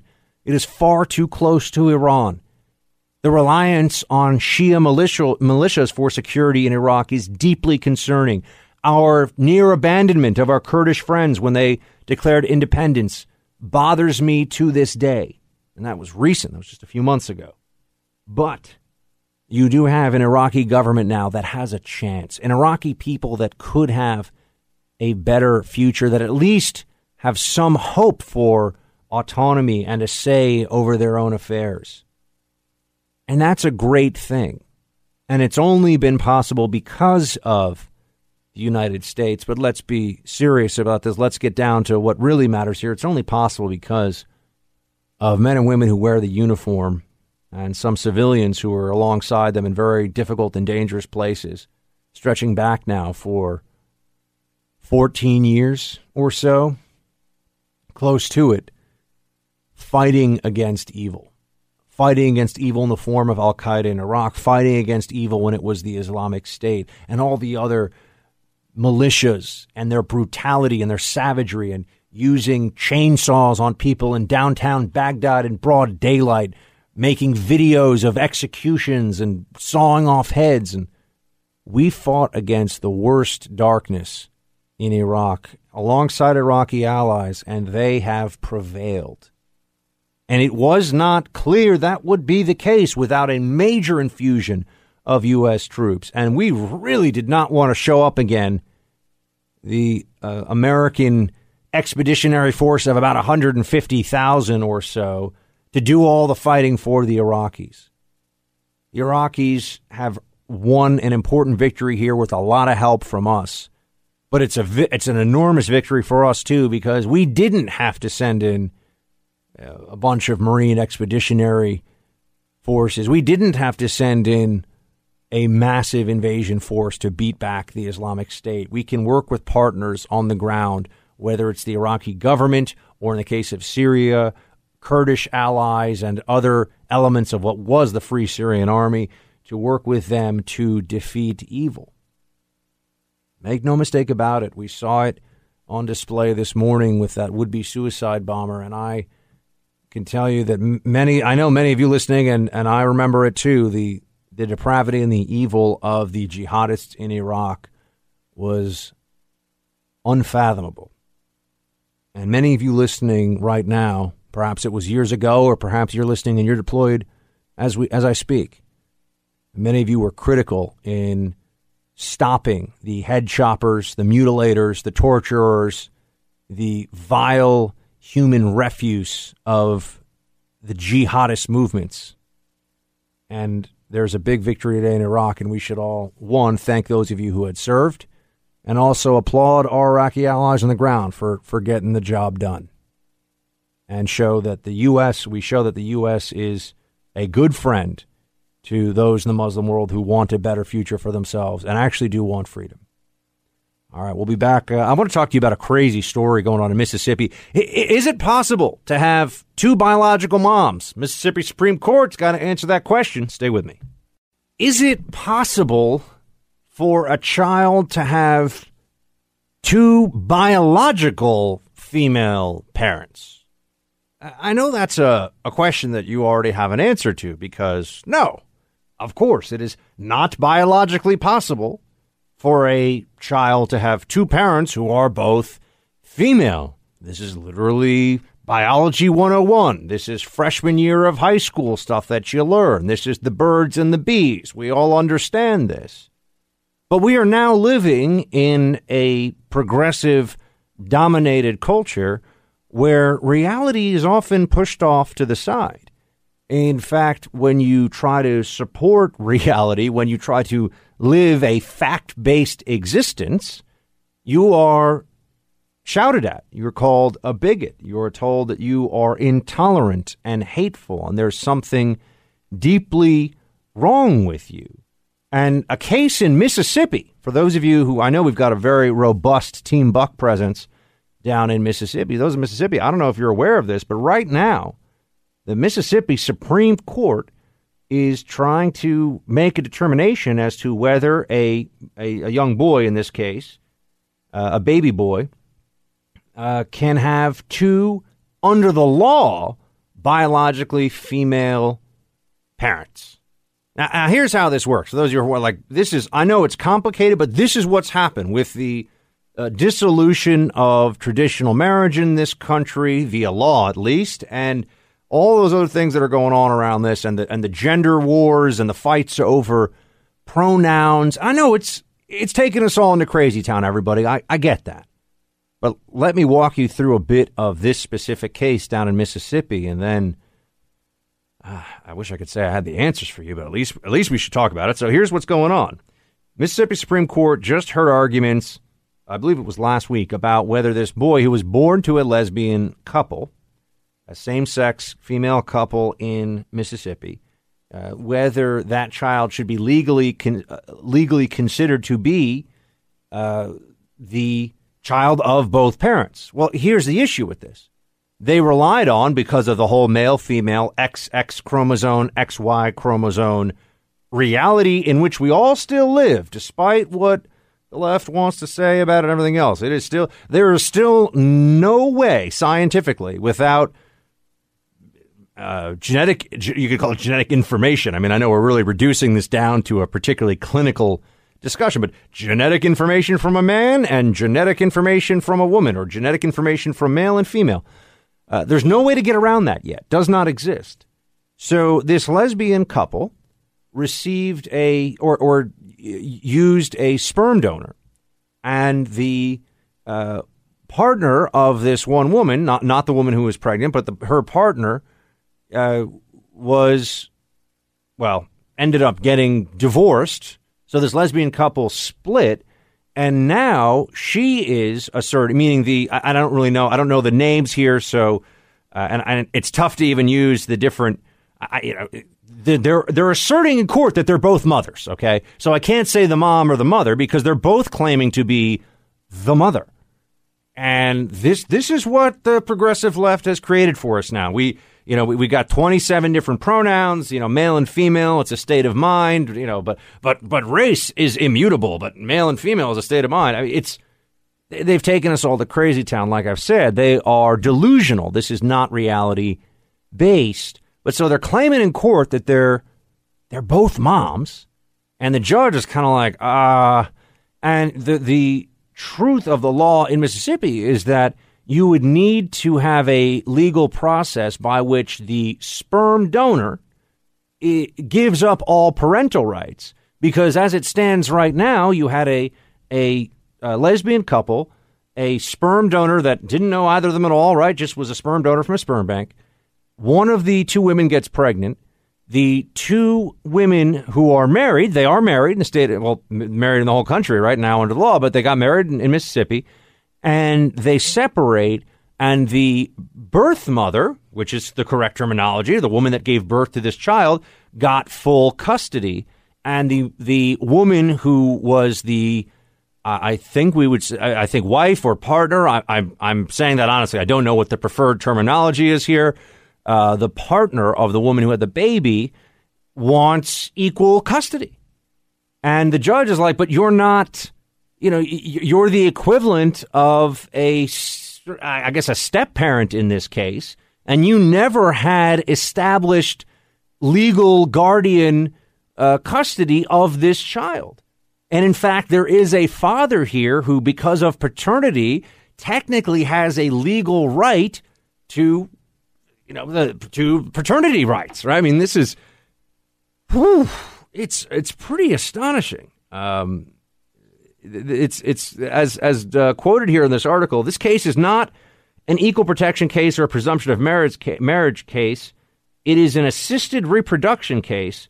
The main question here is simple: whether a couple, same sex or opposite sex, who conceives and has a child through assisted reproduction technology using sperm donor or a surrogate mother should be required to follow existing law and terminate the parental rights of the donor. The answer is a resounding yes, but LGBTQ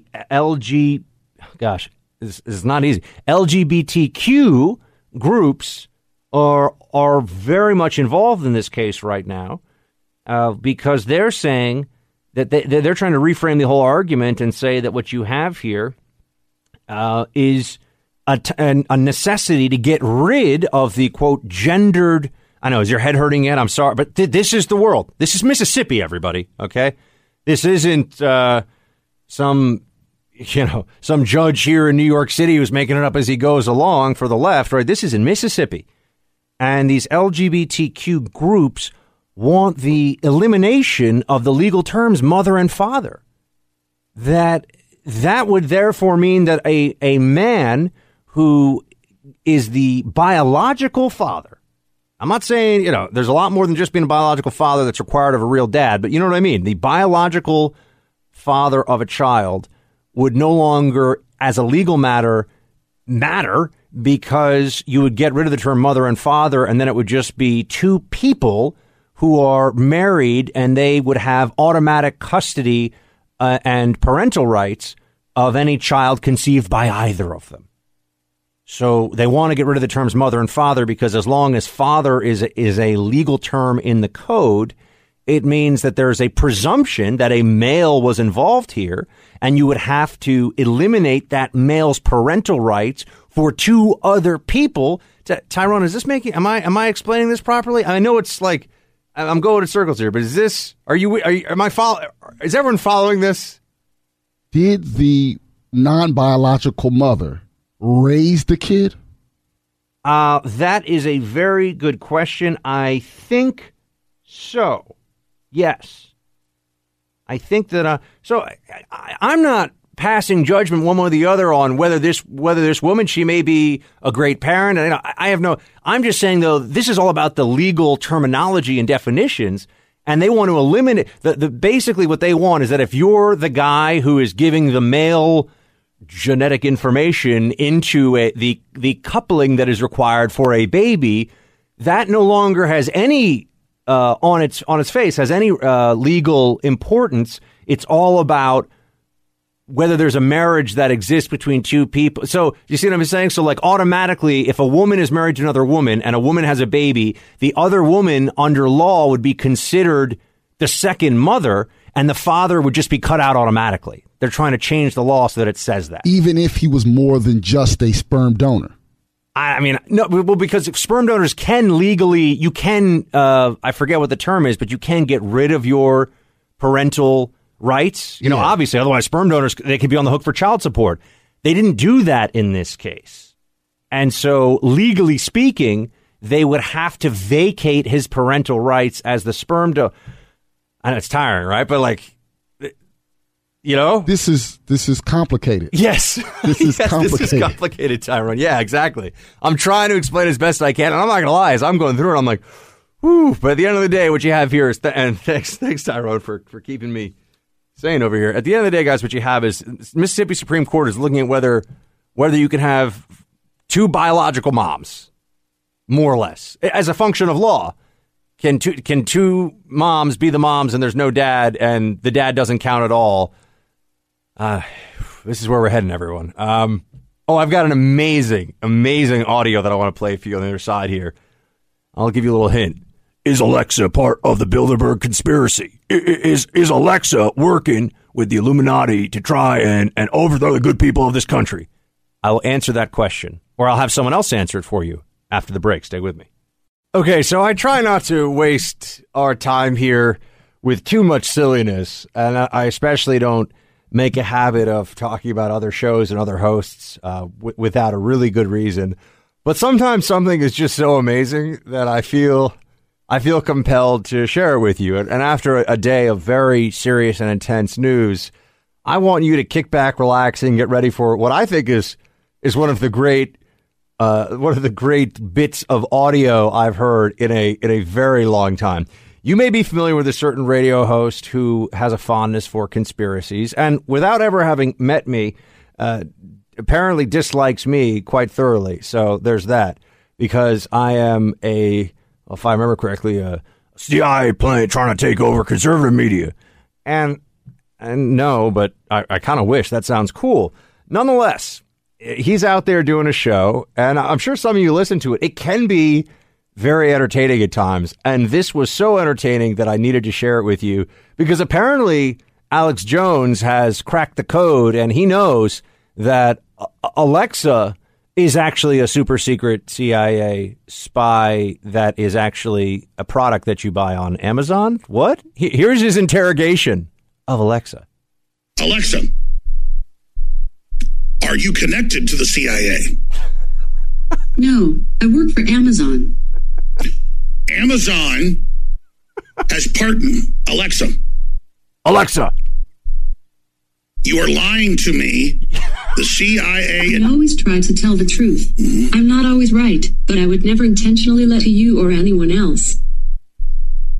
Alexa. You are programmed, aren't you, to give these responses? That's why you're saying you're not lying intentionally. You have been programmed to give these answers, correct? I wasn't able to understand the question I heard. Alexa. Who programmed you? Who programmed you? I'm made by Amazon. Alexa. Who is Jeff Bezos? Who is Jeff Bezos? I am an Amazon product. I have to say, it was one of the greatest. It was one of the greatest things. I also like how he's really getting into it. You know, the interrogation. I was just waiting for him to come out and start pouring like little cups of water over Alexa. You know, Alexa being a microphone. You know, home electronic device.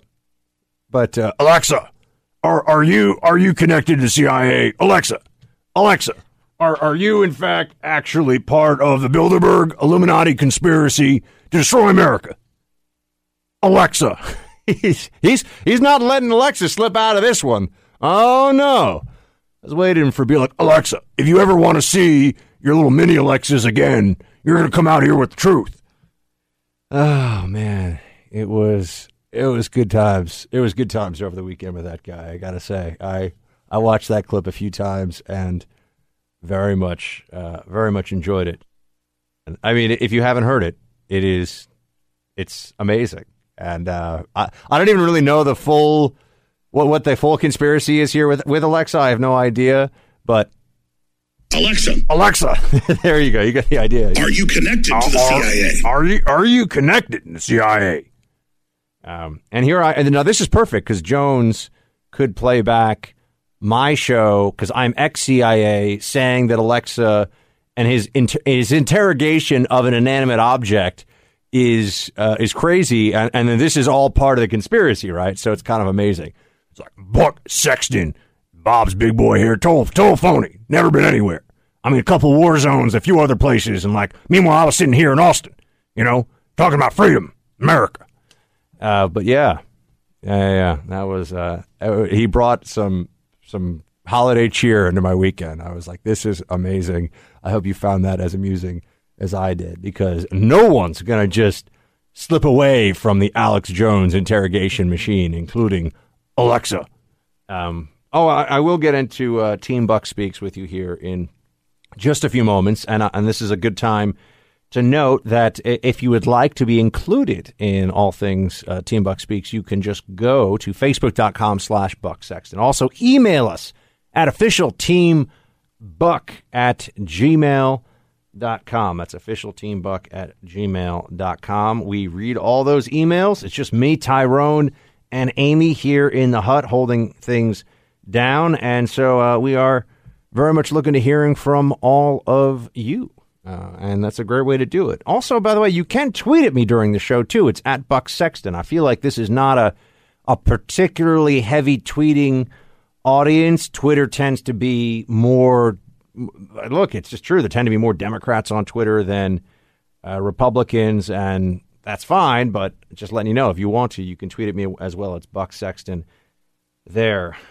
Today was an interesting day because you had so many people that I think wanted to, so much of the news cycle was supposed to be focused on something else. I was just thinking about this. They had these Trump accusers were supposed to be on Megyn Kelly's show on, what was that, NBC, right? On whatever her show is called, on Today's Show. And there was supposed to be this whole effort to slam Trump in advance of the Roy Moore election and get the news cycle going into today was supposed to be Republicans' sexual misconduct and Republican sexual harassment. And because of this terrorist, Mr. Ullah, who was an attempted suicide bomber right here in Midtown, not far from where I'm broadcasting this show, that took the whole narrative and took it the opposite direction. And you see this time and again. Mainstream media thinks that they still can control the narrative, and they can to an extent, but it's lessening over time.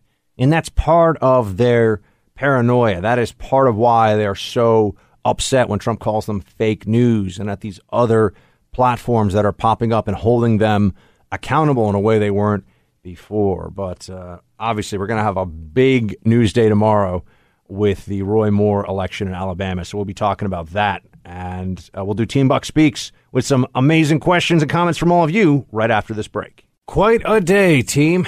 Before I get into the latest Team Buck Speaks, I want to share with you a quick story from over the weekend.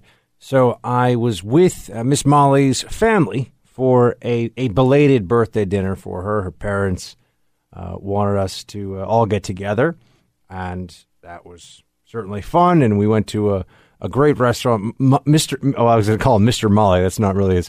But Miss Molly's dad is quite the foodie, quite the wine connoisseur, and just generally knowledgeable about the restaurant world because he works in the world of food and restaurants. And so we were and he's a great guy, but he also very much speaks his mind. And I just thought this was really funny. We're at this restaurant downtown, and he ordered the entire menu, which was fun because it meant that we got to try all kinds of different things and food that I would not normally have. The restaurant is West African takes on different cuisines of the world, I guess you'd say, or West African infused New American, maybe. I don't even know really there's just a West African vibe to some of the food. And the chef came out afterwards because Molly's dad is of some note in the world of food and cuisine. And the chef's dad came out and said, just wanted to say hello and thank you so much. And we really are so glad you could join us tonight. And Molly's dad was like, well, your food was fantastic. Desserts, though, could have been a little better. And I was like, oh my gosh, wait a second. I didn't. And I'm sitting there and the chef was like, oh, okay. And he goes, no, your food was great, but the desserts could have been better a little bit. I just saw the whole, so because he's in the industry, he's actually giving him a real, usually I feel like the chef comes out and you're like, chef, that was the most amazing meal ever. That's just but I forgot I'm dealing with somebody who's also very much in the field. And so it was kind of like, hey, I respect the game. I respect what you did here. Great entrees and apps, but the desserts, could have been a little bit better. Desserts were, and what's funny is he was totally right. My dessert was barely finishable. I finished it, of course, but barely finishable. But I just think it's funny because you have these expectations. I don't know how many of you have ever had this experience, whether you're in a burger joint or you're in a restaurant celebrating a special occasion that's kind of fancy. But whenever the chef comes out, I just feel like you're like, thank you so much, chef. It would never occur to me to be like, your desserts, could have used a little little more, a little up, kick it up a notch, as Emerald would say. Anyway, all right. Now with that, I should shift and will shift into some Team Buck Speaks, but I thought that was kind of a funny moment. So let's get into it, shall we? The first one up I was going to say this week. It's today. We really do this now every day, but all of you seem to enjoy hearing from each other, and I love getting a chance to read instead of just responding individually, I can respond on the show, and the entire country can hear it, and anybody with access to the interwebs who wants to download the show on iTunes and subscribe or listen on the iHeart Radio app. All right, here we go. Thomas writes in, everywhere I go today, this was from earlier today, it's Buck in the news, Buck on Fox, Buck on the Blaze. Everybody wants Buck. Congratulations on your program. Keep it going. Looking forward to many, many years of Buck. Thomas, thank you for your kind words. Today, because of my previous time in the CIA and the NYPD, I was particularly useful to a lot of different media outlets. It was great to get a chance to call in and speak to my old boss and friend, Glenn Beck. He was kind to have me on his show this morning. But yeah, I'm able to be I'm able to be somewhat useful today, which is nice. Although, the storyline in a couple of days will be tax reform, and it'll just be a lot of people who used to work for the Reagan administration, and Buck will get no love. But anyway, thank you, Thomas. I appreciate it. Joan writes in, hi, Buck. Enjoy watching and listening to you on Fox News. I agree with all you tell your audience. I think you are fantastic. I did not know you have your own radio show. I will have to tune in for it. Please continue your wonderful work, and thank you for your past expertise. Well, Joan, thank you so much. Hopefully, if you followed through on your message here, you will, in fact, be listening to the show, and you would be a first-time listener after seeing me on Fox, that you'd be a first-time listener that would be here with me in the Freedom Hut and hearing your own message on air. So thank you very much for that, and I'm so glad you're able to find the show. A lot of really nice. Some days the messages are like, Buck, get back to like meat and potatoes, do what you do. But today, a lot of very nice messages. So thank you all for that. I do appreciate it. Jason with the following: congratulations on a great 2017, Buck. You've done some awesome work this year. I have a question. All right, here we go. If we grant that a terrorist is acting as a martyr because they see themselves as a morality-correcting agent, why not work to change the language in which they are viewed? These morally corrupt, mentally damaged individuals attack innocents.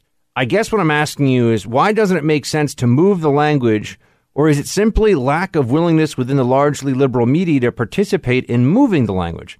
Okay, so Jason's asking a question about terrorist terminology here and and I addressed this at the start of the show.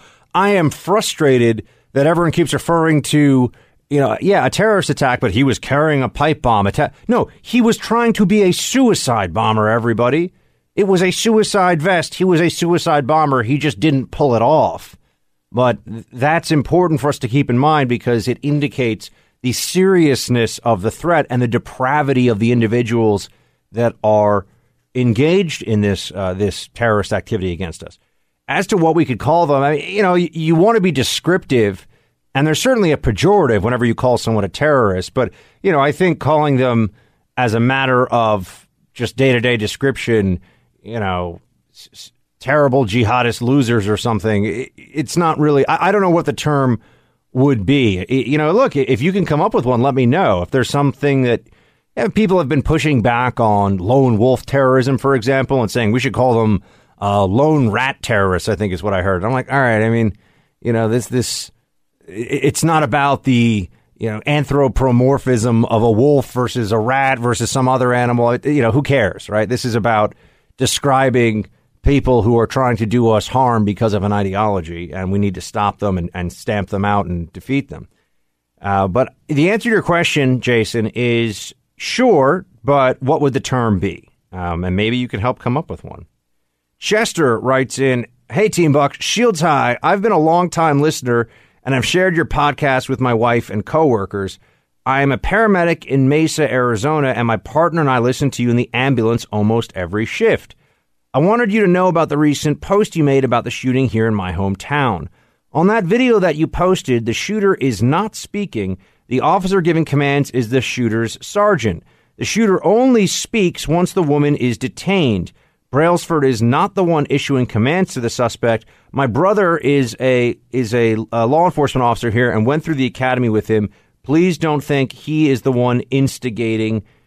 Shaver, keep up the great work. We love your podcast. Chester, let me say that, yes, initially in the retweet, because I just saw the video and accepted the first description of the tweet, but I did figure this out through the course of the day and actually wrote, as I believe I mentioned earlier in the show, wrote about this for thehill.com. I would very much like it if those of you could go check out that piece if you haven't read it. It's gotten a lot of traction from folks. The Hill gave me a lot of room to work through piece by piece, because I know many of you have sympathy and tremendous respect for and deference for law enforcement. I do too. But in this case, law enforcement went too far. And I try to make the case as clear as possible. And the title of the piece is, "If Police Can Execute an Innocent Person on Video, None of Us Are Safe." Look, I'm trying to make a very clear point here and get people to read this argument. So I know the headline is bold, but you should check it out. It's on thehill.com. And I make the case. But yes, I know it's actually Sergeant Langley was the one issuing the commands. He made the situation much worse. I mean, he really teed the whole thing up for tragedy. And Brailsford was the one who pulled the trigger. But Sergeant Langley, that guy needs some serious retraining. And I guess, he can't be charged with anything because he didn't pull the trigger. But he certainly made it a lot more likely that trigger was going to get pulled. All right. One more here. Do we have? Yeah, we have time for one more. From Jim. Good morning, sir. Hope you are well. I'm just catching up on your shows. As always, they are great. I'm also a fan of chocolate milk and whole milk. At the end of the day, I make it in a frozen mug. It's one of my favorite things. Give it a try. Keep up. Good work. Shields high, brother. Got to be whole milk, by the way. Anything else is just pretending to be milk. Okay, totally agree with you, Jim. I will try this cold glass for the making of my chocolate milk. But I love chocolate milk. I'm not even going to pretend. I have a weakness for it. Chocolate and milk, or separately, together, or mixed. All of the above among my favorite. These are a few of Buck's favorite things. Okay, everybody, please do download the podcast. We got the history show starting in January, so you want to get on that download list now. You can subscribe. It's totally free. Also, consider checking out, especially as we approach the holidays, some of our wonderful sponsors, Nine Line Apparel, Crate Club, all the rest of them. Check them out. And I'll be with you tomorrow with another wonderful show, hopefully. So until then, as always, shields high.